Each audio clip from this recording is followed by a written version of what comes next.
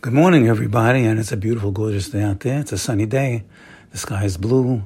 The sun is shining. The air is crisp. It's fresh. It's there to prepare us for Rosh Hashanah, for Teshuvah, and it's happiness. A sunny day is a happy day.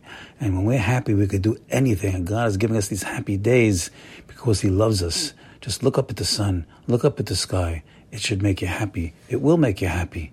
And when you're happy, then you're ready to tackle the new day with positivity, and therefore you'll be ready and prepared for Yom Hadin, Rosh Hashanah, coming up soon. So we are working on mitzvot ben Adam lechavero. We have a lot of mitzvot. We have 613 mitzvot. They're all opportunities for eternity. 613.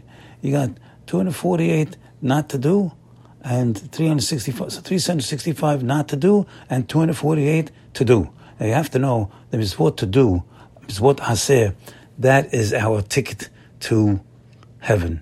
That's payment forever. Put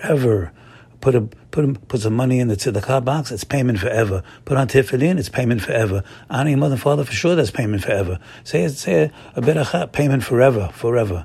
If you trip up and you do something that's not so hot, then it's not a punishment forever.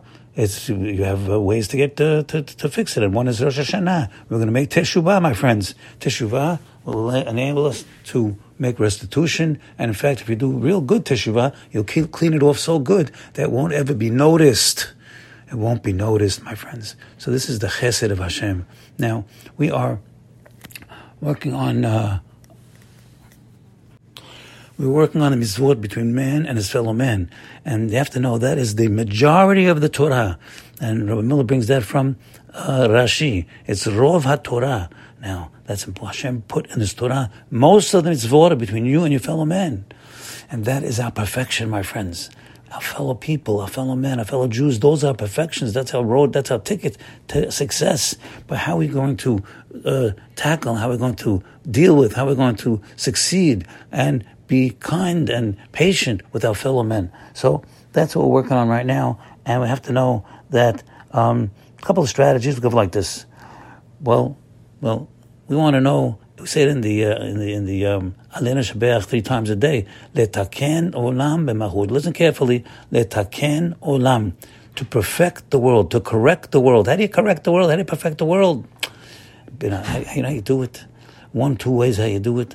First of all, not leaving this world any worse than you found it. Oh, you find a room you find it's messy. Don't leave it any messier than you found. Don't leave the world any messier, any worse than you found it.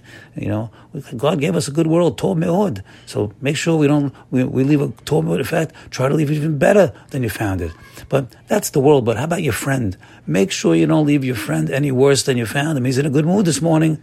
Don't leave him in a bad mood. Don't leave him any worse than you found him. Now you have to know that's vital. That's going to make him feel. First of all, that's going to humble you and show that you could hold back. You could be kovitch. You can control yourself. If the man's in a good mood, most people want to knock the guy. A lot of people don't. They want to be one up on the next guy. So make sure we don't leave him in a worse mood than we found him. Make sure. And one way to do it is to give him the last word. You hear that, my friends?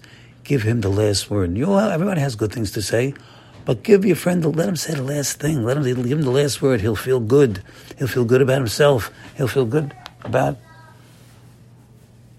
you when you let him get the last word. So this is a very good strategy to do it. Now, another thing we have to know that Rambam tells us in Hilchot Teshuvah, tremendous insight, tremendous psychology.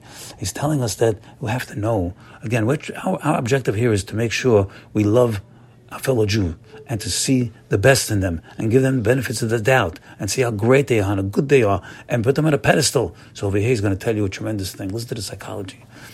You have to know, most people, all of us, we tend to see negative on our fellow Jew. We see negative because when we see negative, you think you're bringing yourself up, putting him down in your mind. And so, but here's the idea.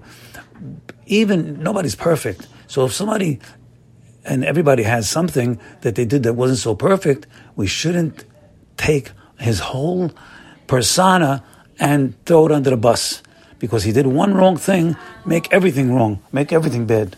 So that we should not be doing, because maybe a person, ourselves included, is weak in one area, but that doesn't mean he's weak in every area. So that is the Yetzer Hara. That is the Yetzer Hara talking, trying to make yourself feel better and make the other guy worse. But my friends, not everybody is all bad. They have some imperfections. We all do, but that is not enough to negate everything he does, because that is the tendency, and we don't want to do that. Especially now, we're working on ourselves on Rosh Hashanah. We're working on our fellow Jews, and we're making a tikkun olam. We're making a perfection. We're making an improvement, and the improvement right now, my friends, is to see the good in every single Jew and give him the benefit of the doubt. And thereby, Hashem will show Hashem that we love our fellow Jews. And you know what he's going to say? He'll say, "You love my children. I love you as well." Have a good day today. Bye.